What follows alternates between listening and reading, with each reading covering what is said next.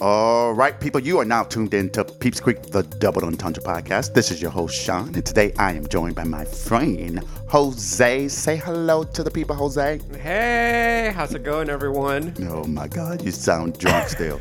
Anyway, this is episode 11. Episode 11 is called On the Basis of, and you'll know why once we begin the topics for today's podcast. Here at Peach Creek, you know we always have something in our mug, and today we are drinking, well, technically we're both drinking something separate. Jose, what are you drinking over there? Water. H2O. You in recovery mode? You still in recovery mode from yesterday? Still drunk. And I am drinking kombucha. Kombucha is an organic and raw probiotic drink. It's very healthy. Got it from one of the health stores. Anyway, that's what I'm drinking on today. And so sit back, join in the conversation, get you some water, get you some tea, get you some orange juice, get you some pop. That is soda. Or if you're over the age of 21, you can certainly get you an alcoholic beverage, but you don't have to. Make sure that you tune in, subscribe, rate on Apple Podcasts or wherever you listen to podcasts. And we are going into the episode. All right, so for the first On the Basis of topic, we are talking about voting, but more importantly, not specifically in regards to politics per se, but having the ability to vote. All right, so you know that the Constitution, at least Jose, the Constitution subscribes or gives individuals the ability to vote. The 15th Amendment gave African Americans the right to vote. The 19th Suffrage Amendment gave women the right to vote. However, a lot of people have argued that voting is a constitutional right, right? It's a right that can't be abridged. And that is accurate to a point. I mean, the fact of the matter is that, for instance, the 15th Amendment talks about not having that right abridged on the basis of race and blah, blah, blah, right? Because of some protected basis. But it does not say anything about whether or not you are a felon or whether or not the states have abridged that right for some other particular reason other than race. And so a lot of folks are having discussion recently, particularly because we have 20 people, probably 30, I don't know, lost count. So many people putting their hat in on the Democratic side to say that they are running for president of these United States of America. And Bernie Sanders, he has a platform out there. You should go and read it. It's a long platform, but one of his issues that he is running on is the fact that there should be automatic restoration of the right to vote for individuals who completed their sentence for whatever reason, or they paid their restitution. Jose, what do you generally think about this whole concept? So I guess there's two different points here. The question is whether individuals who are felons, current incarcerated prisoners should be allowed to vote when they're serving their time. That's one group. And then the second group would be whether those individuals can vote after they serve their time and they go through some rehabilitation program. So I guess those are two different categories that we need to kind of think about or look at them. I support allowing or giving those individuals that serve their time and come out and they go through a program. I think that they should be allowed to vote after that.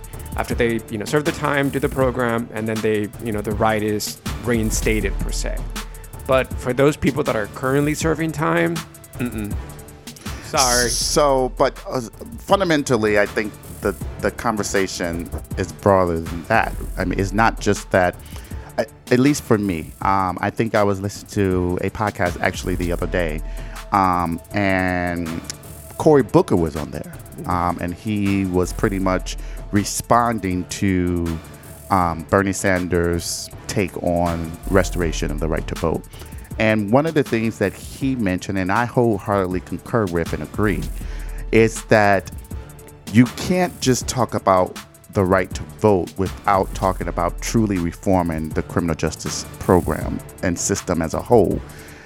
Because fundamentally, statistics show that there are a large number of individuals who are actually incarcerated right now for crimes for which they did not commit. So why are we taking away the right to vote from those individuals when the system failed them? Now, the question becomes, well, how do you realistically navigate through that? Is it based upon the level of crime? Let's just say, for instance, if there was some kind of amendment, or if states were to start allowing individuals who are currently incarcerated to participate in the elections, how would that work? Could you see a system where individuals who are actually incarcerated would be able to vote in a national or local election? So to me, I still take my more narrow conservative view, which I didn't even know was the conservative. But my thinking is, sure, and I agree. There are a lot of people who are currently incarcerated for a crime that they never committed, let's say.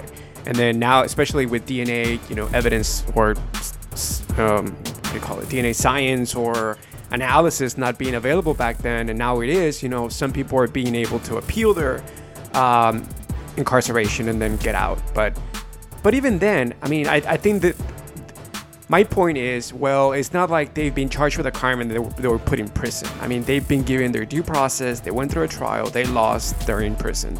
So, I mean, But a lot of people are ramrolled through the system. Right. No, and I'm not saying they're not. I agree. I mean, I've seen it. I get that. But it's not like they were just like picked up and put in prison, right? Like they've gone through the process, and unfortunately, like you said, maybe the system is rigged, maybe it's not. I don't know.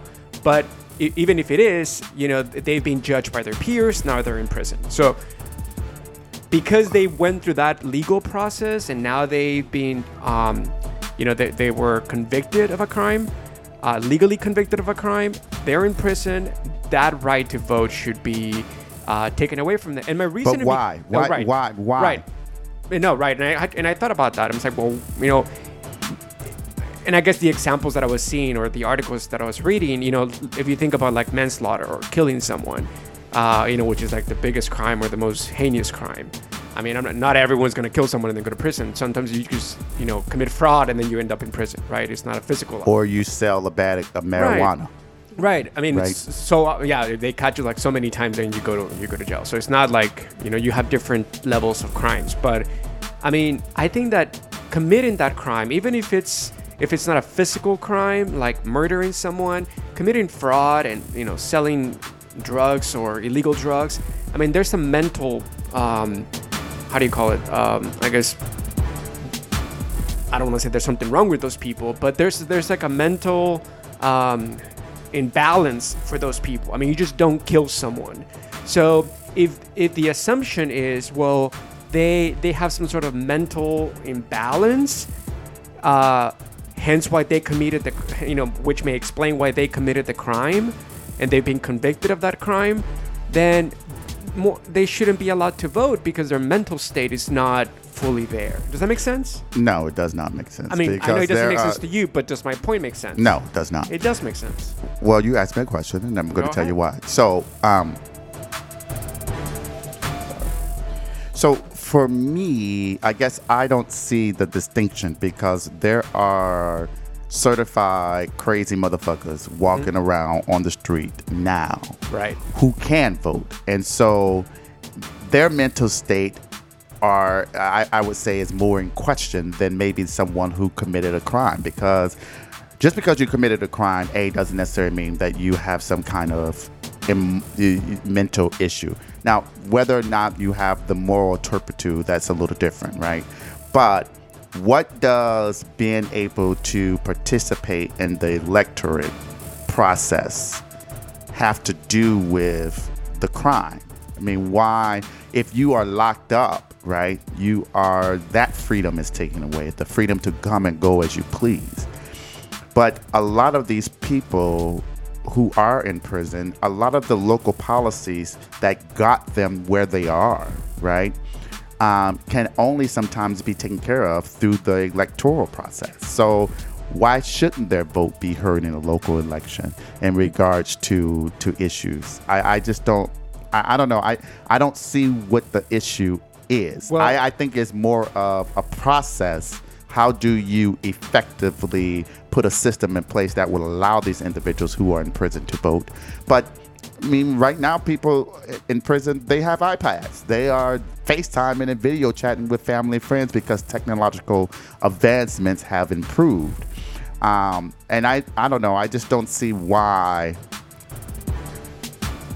taking away the vote is seen as a deterrent, other than you're just saying you're not a good citizen. I just don't know. I get that. I mean, I guess that's one reason that I have. I agree. You know, my neighbor could be fucking crazy, right? And even people that we, deal with on a daily basis might be fucking crazy. And, what differentiates that person from someone who's been, allegedly committed a crime and then it's been incarcerated, right? They could be the same mental state, or maybe the one who's out has a even more worse mental state than the person who's in jail. But so that's one reason. The second reason that I have is you cannot expect to, if these people, at least in the eyes of the law, they broke a law, they should not be allowed to put their 2 cents in creating new laws. I mean, yeah, sure, you're looking at, well, fine, I think you're looking at a more narrow view where, well, should they be allowed to vote for the president? Okay, that's one thing. But whenever you vote for like, let's say the state issues, like state governors, or you'll see on the ballot like different laws that are going to go into effect depending on the district that you're voting on. So they shouldn't be allowed to, amend the constitution of the state if they cannot even abide by the most basic laws. So, fundamentally, I think I hear you say that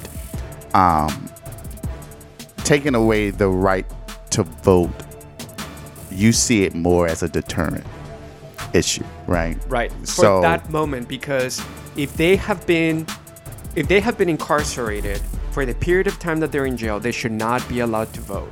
Now, when they during get the out, time that they're in prison. But once they get out, they go through a rehab program, which a lot of I guess individuals do once they get out of jail, to kind of like assimilate within society once they get out. Assimilate is the wrong word, but then at that point they should, their rights should be reinstated, even at the moment that they get out. I mean, because they've served their time. 1 year, 5 years, 10 years, whatever it is, and then that right should be reinstated because they learned their lesson. But I mean, I don't have any pity for someone who kills someone or someone else, and then now they're voting for something that could impact me in the future. They made their choice, and then they have to suffer the consequences. Okay, so let's see. I mean, I hear your point. I struggle. I think for me, I'm not sure taking away the right to vote is a deterrent. I don't think people are being in prison and sitting in prison and saying, shit, I can't vote on November the 4th or 5th or wherever the hell the date is. Or shit, I can't vote for my local school district superintendent. I don't think it serves a deterrent. I think it's stupid. I think it's a waste of time. I think administratively, it's a waste of time. And it creates a funneled process of disenfranchising brown and black folks, because statistically those are the individuals who are in prison, and statistically those are individuals who are more prone to vote Democratic, and so statistically those are more individuals who may be able to get out and get the vote and get more Democratic folks in the office so that more social policies and changes can occur. So for me, fundamentally, I just think it's a systematic racial injustice, period. So okay. As a whole. Now, go ahead. Well, I guess I just had a question. So why do you think that they should be allowed to vote whenever they're serving their time? What's your reason behind that? Well, besides, I just don't think the right to vote, taking away the right to vote, is effective. So let me just stand from from a pure our penal system, right, is built upon this whole process of being rehabilitative, right? You're supposed to be able to go to prison, rehabilitate, and come back as a better person to participate in as a citizen, right? That's the process. Yeah. But we don't do that. Our systems are not rehabilitative. It's more penal.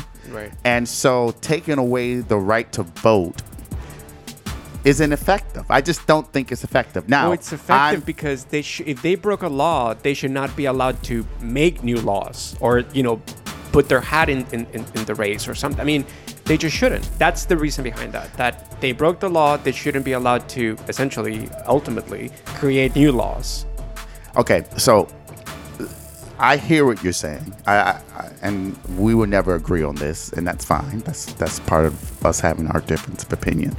But I guess I'm not necessarily. Let me make this clear. I think from an administrative standpoint, it's going to be difficult to allow people who are currently in prison to vote, and unless there is some kind of system that will allow them to do that within the four walls of that prison. Okay, what I'm saying is, taking the right to vote away is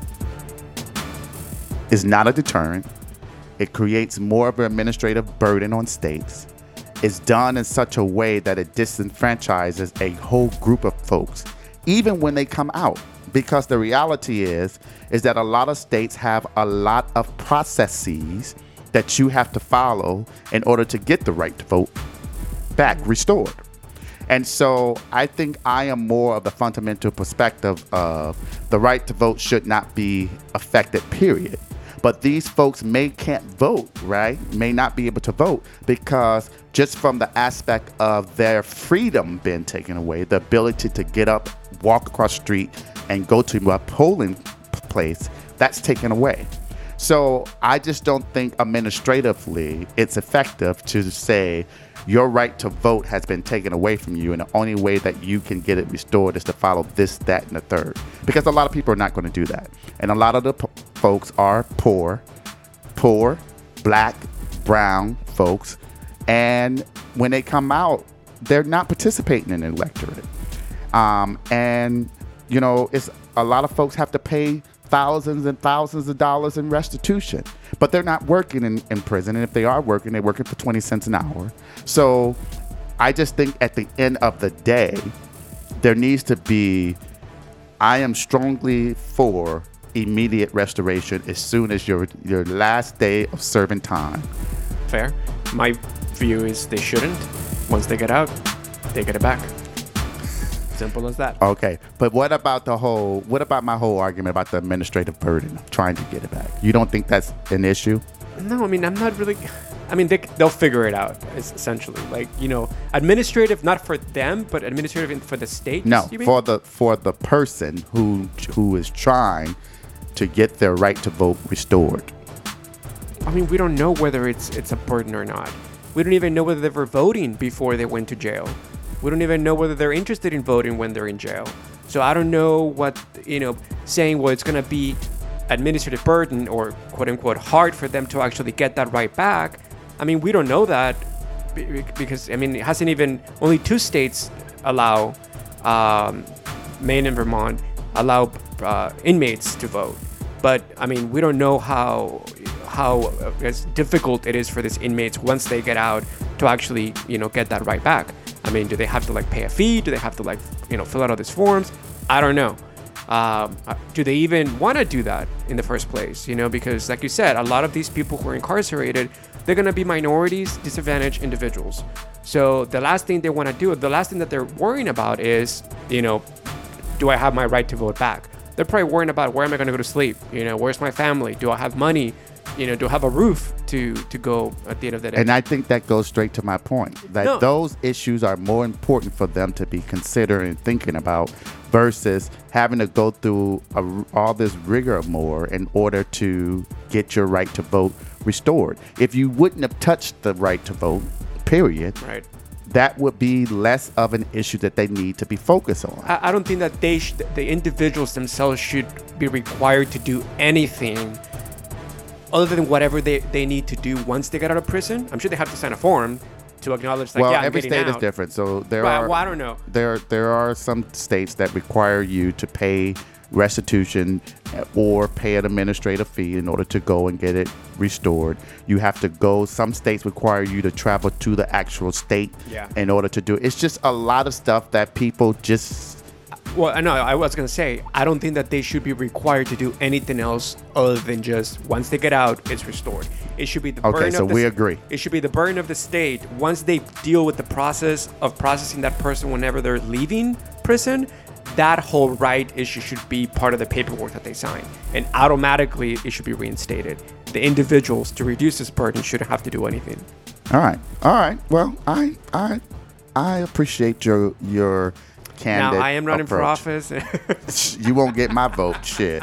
I'll be out there campaigning against you. Whatever. Let these people vote. If Maine and Vermont, of all states, Because there's nothing going on over if there. Maine and Vermont can make it happen, all states should allow a process in which minimally There's to like allow these 1,000 people people there. to vote in presidential elections. But anyway, I digress.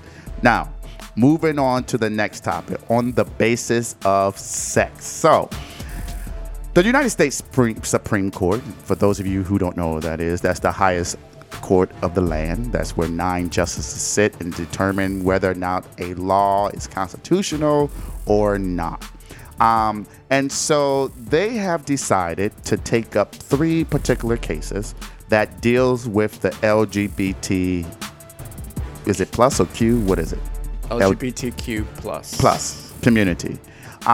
In essence, Title VII of the Civil Rights Act of 1964. And before we begin with this conversation, let me give this disclaimer. We will be talking about some legal principles here and maybe some legal cases and some legal theories. Okay, we are not giving any kind of legal advice. This is simply us having a conversation and giving our views and opinions on the issue, but this can no way, shape, or form be construed as providing legal advice. All right, now that disclaimer is out the way. or to express our views on any specific issue, just in case we may have a legal case. That's all right. So the Supreme Court is taking up 3 cases. So Jose, you want to? Is there an order of the cases you want to quickly talk about? No, I think just give people a little bit of background. I can do that. So, and you started talking about Title VII. So Title VII of the Civil Rights Act of 1964, it essentially protects individuals, employees, from discrimination in the workplace. And they're protected from the workplace based on what is called protected category. Title VII protects individuals on the basis of sex, race, national origin, color, religion, and that's it. Yes.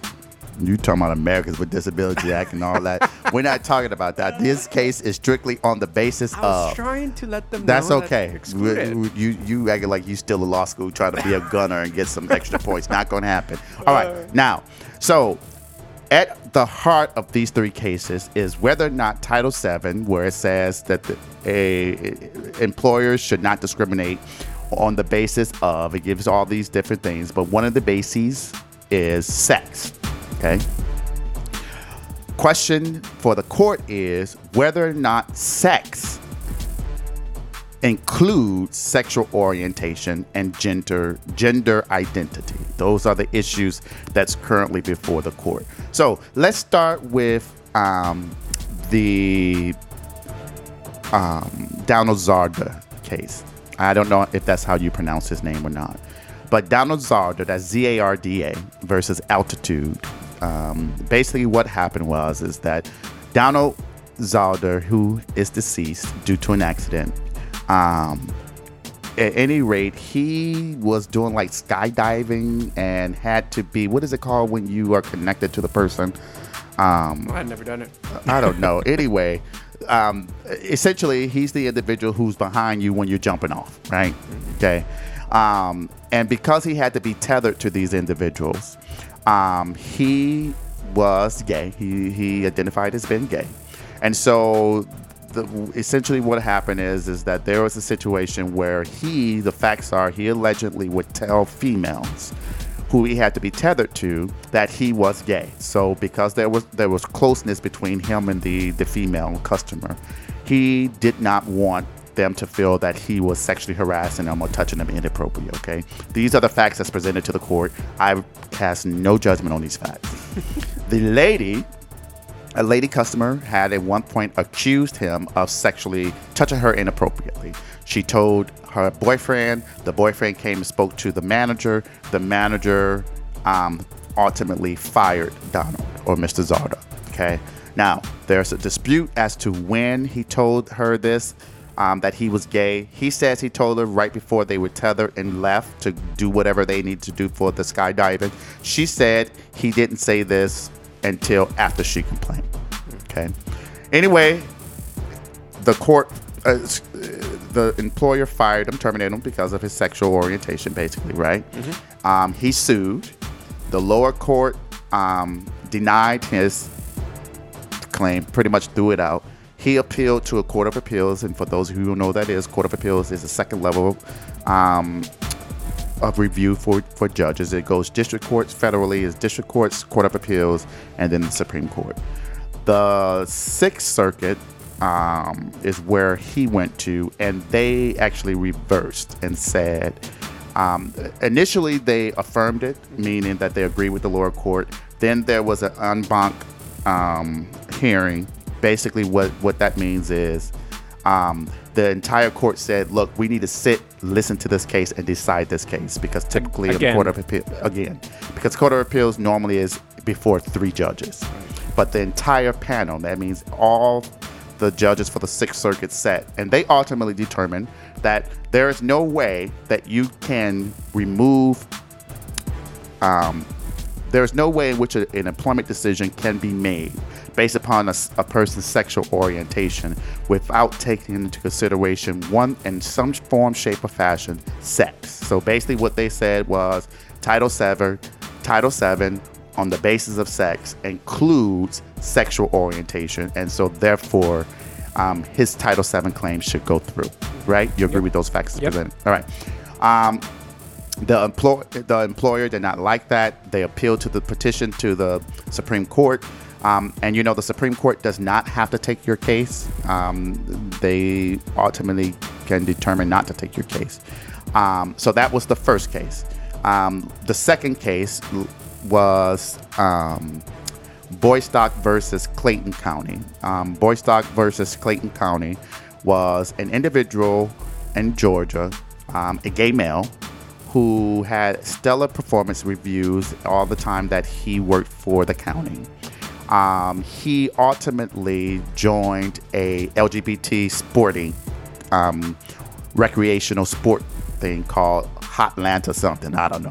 That was the name of the group. Like the softball, football, something, whatever. He joined that. He recommended to some of his teammates to volunteer for this organization that he worked for. Ultimately, what happened is that the allegations are that once the employer found out that he was part of this Hotlanta recreational sport club, that there were some disparaging comments made about him, about his sexuality, and there was an audit or whatever conducted on his finances that he was using under the program. Ultimately, that led to his termination. He sued his employer. The lower court said basically, yeah, Title VII does not include sexual orientation. You don't have a case, threw it out. He appealed to the 11th Circuit. The 11th Circuit said, yeah, nah, bruh. We already decided that sexual orientation is not covered under Title VII. You don't have a case. So they affirmed the lower court's opinion. He petitioned to the Supreme Court. That's the second case that's currently pending. And the third case I'm going to let you talk about, that is the funeral home. Do you remember that case? That's the Stevenson case. I just remember that she used to, it's a transgender individual. She used to be a male. She was working for this funeral home.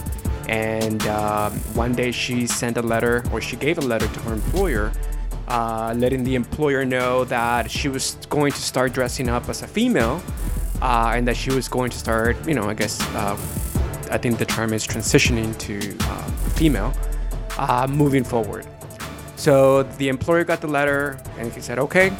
Actually, literally, he said, okay. And he put it away, and she did. She started dressing up as a female, and ultimately the employer didn't like it, and she ended up being fired.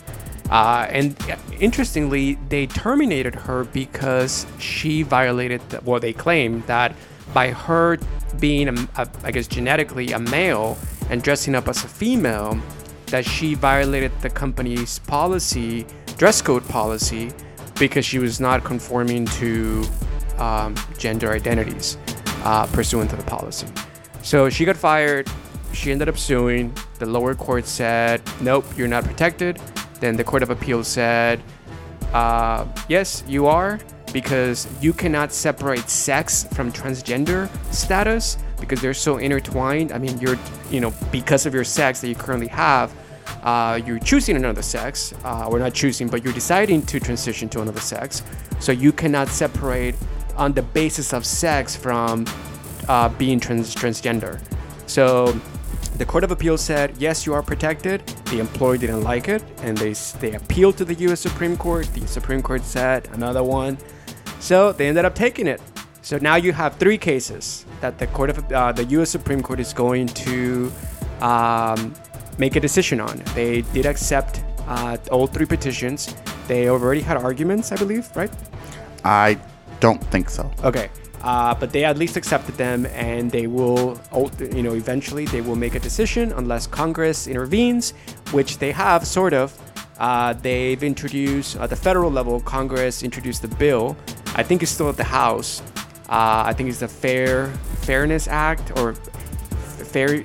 No idea. Yeah, I think it's the Fairness Act, where essentially they're trying to amend Title VII to explicitly allow protection in the workplace towards based on gender, I guess, sexual orientation, gender identity, and there's another one that I forget. Okay, so let's on the basis of sex. So what's your thought? Does it include sexual orientation? Currently Title VII, and does it include gender identity? What's your thought? My view is that it doesn't include it. It does not? It doesn't. I think that it should, but at least based on just looking at case law, whatever it is right now, because you have the law saying just you cannot discriminate because of sex, but it only defines sex. I don't even think it defines sex in the statute. No, it doesn't. But it's male or female, and just looking at the case law right now, it doesn't include it. But okay. Put aside what the case law is. My question is, do you think the terms on the basis of sex naturally includes sexual orientation or gender identity? I think that it does. Yes, it should. Okay. All right. Yes. So, and why do you think that? Because, and I think the funeral case, they really, I guess,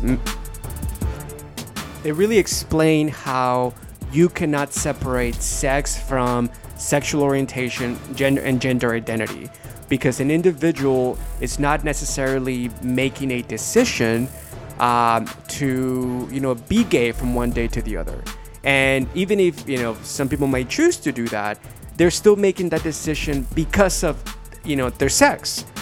So there's no way to separate one from the other. So I think that on the basis of sex also includes sexual orientation and gender identity. Okay. For me, I just guess I agree as well. Because if you look at the statute, you look at the legislative history. First of all, there's scant legislative history on what Congress meant by the term sex, right? Oh, and as a side note, the only reason sex ultimately made it to the statute is because back in 1964, it was an afterthought. No, it wasn't even.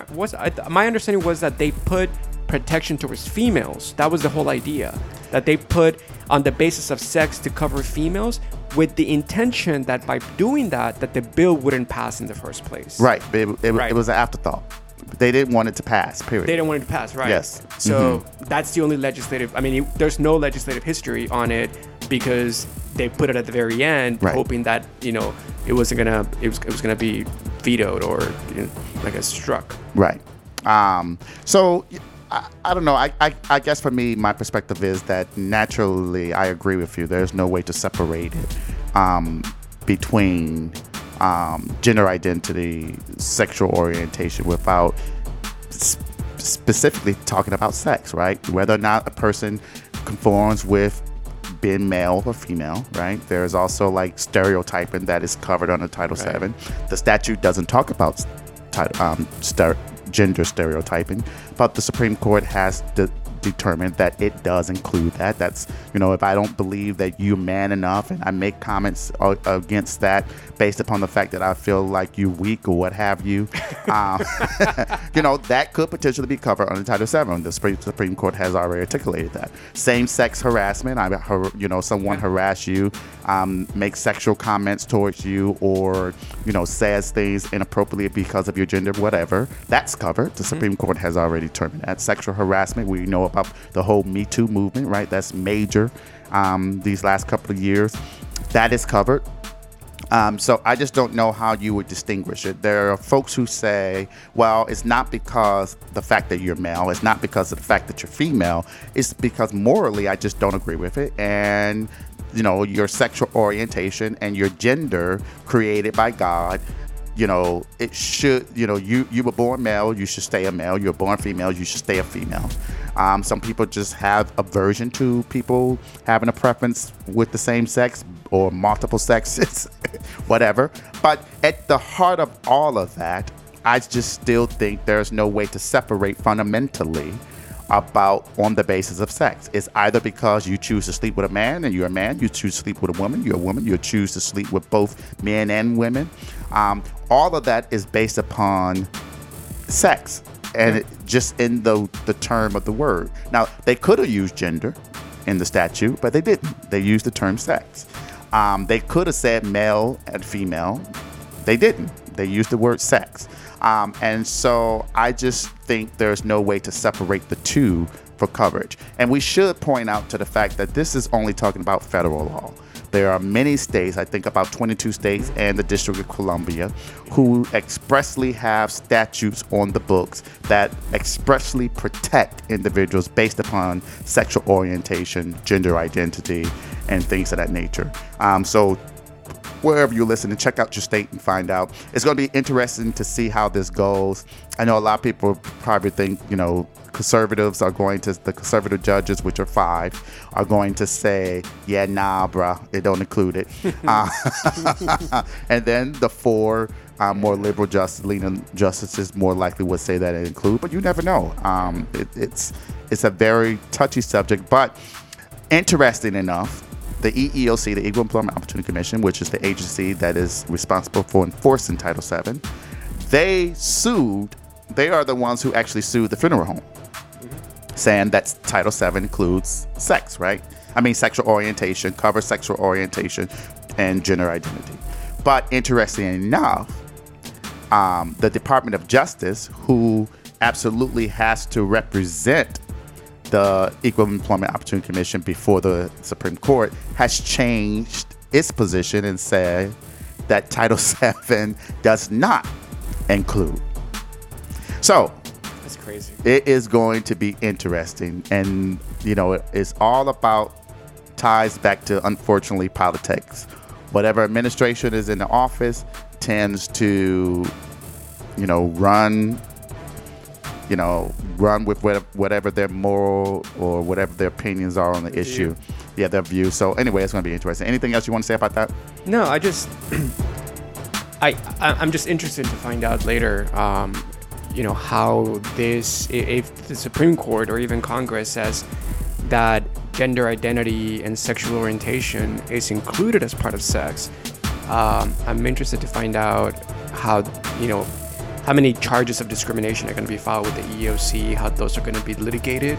I think that's going to be pretty interesting because, nowadays you can just make one comment that, just using the word gay, for instance. I mean, it's not as I mean, I don't think it's derogatory, but maybe it's used around very often, right?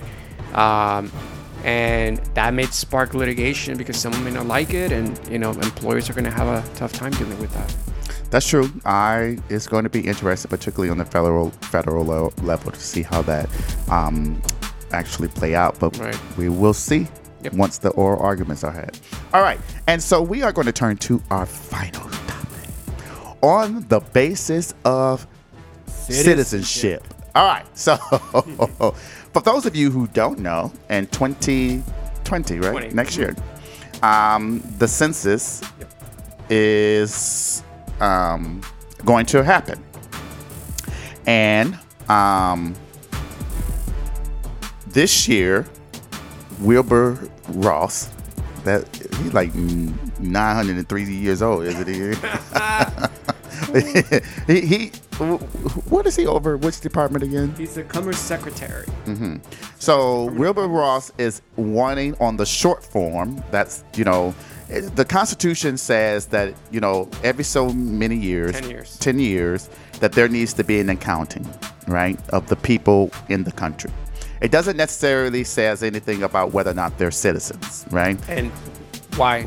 And the reason being is that based upon those numbers is how the House of Representatives, the numbers are associated per state. So, if there are more people in your state, then more than likely they may get more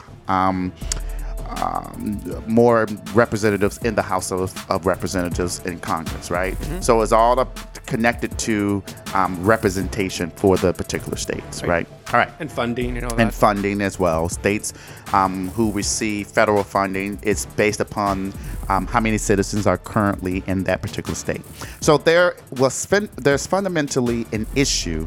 And actually, the Supreme Court, who we just talked about, they just heard oral arguments on this case. I actually listened to the oral arguments. It was very interesting to see. But ultimately, what happens is that Wilbur Ross this year wants to add a question on the census to determine whether or not you are a citizen. And what is the issue with that, Jose? Why are people up in arms about that question? Because the whole theory is that if you start asking this question, then it's going to deter individuals not to participate in the census, especially illegal immigrants. And so that's the main reason. And I remember when the census happened back in 2000. I think it was 2009. 10 years ago, boys. 2000. No, hold on. Oh, 2010. It's every 10 years. The one before then. So. What, 2000? Right, in 2000. It was 2000. Yeah, I remember when they came knocking on my... Basic math. I don't do math. They came knocking on my door, and I remember that, we went through the questionnaire. It was pretty interesting to do that. But yeah, so the reason that people are challenging that, including the question of citizenship in the form, is because they think that it's going to deter especially illegal immigrants from participating in the census, which will result in less people being counted, which would also result in the state receiving less funding from the federal government and less representation at the federal level in Congress. And do you have an opinion on that one way or the other? Yeah, I don't think it should be included. There's, if the whole idea is count the people in the state to determine what, how much money you get and representation, then there's really no purpose of having the question of citizenship in it. There's other ways to obtain that information than the census. So yeah, my opinion is it shouldn't be included in it. It has no purpose, or it has no purpose for the intended purpose of the form itself, or the census itself.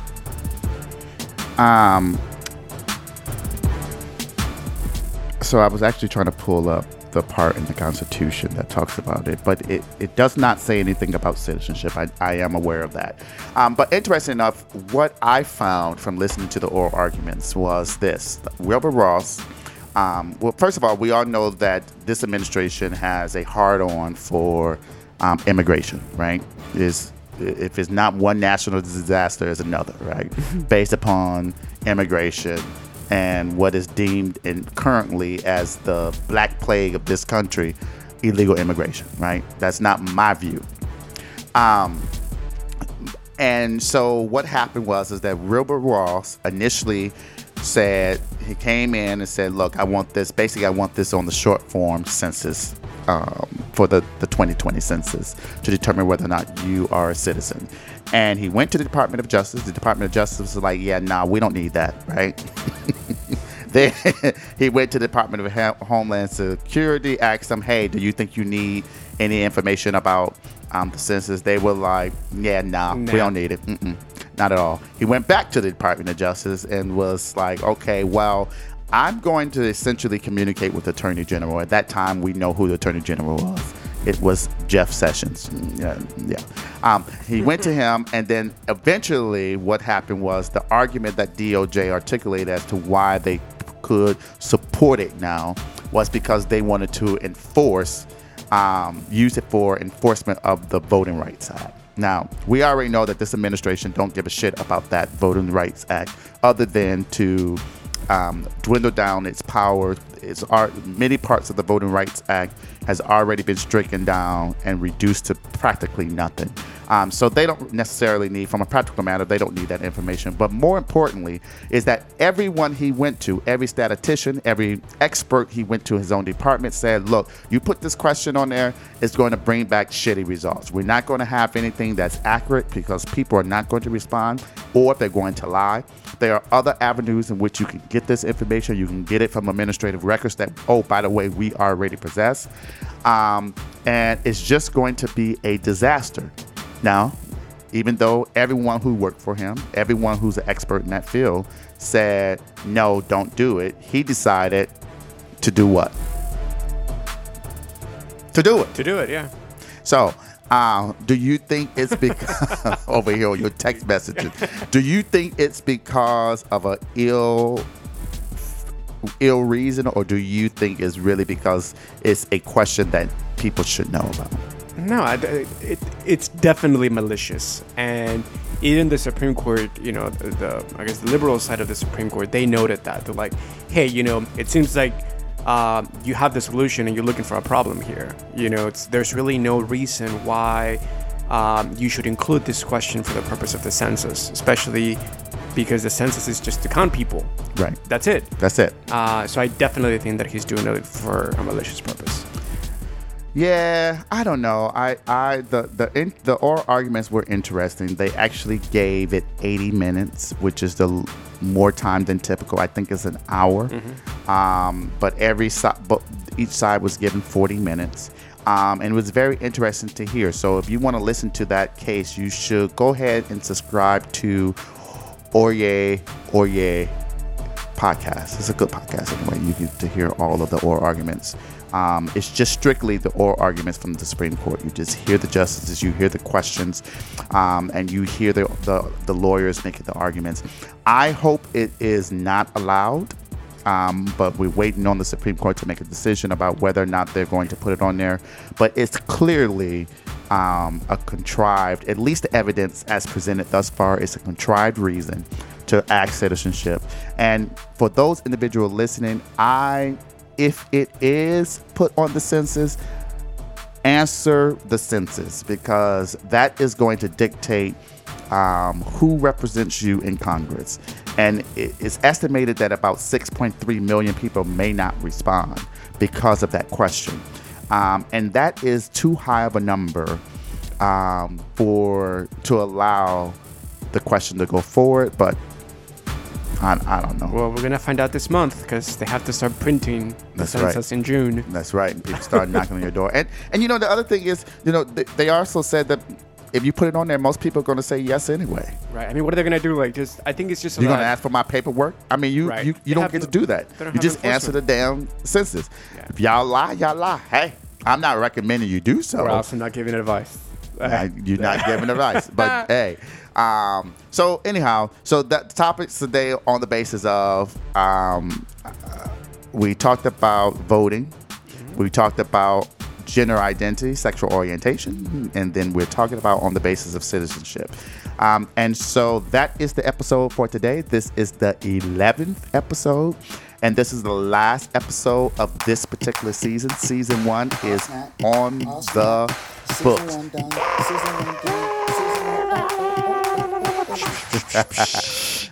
And so I am currently in the process of working on a secondary podcast, and that podcast is going to be stories that I am going to write. I do like to write, but instead of trying to go through all this publishing stuff, because y'all not going to read anyway, motherfucker. Y'all don't read. You don't even like to read over here. I read just for you. Try to get him to prepare for a podcast. I literally have to put a gun to his head. No.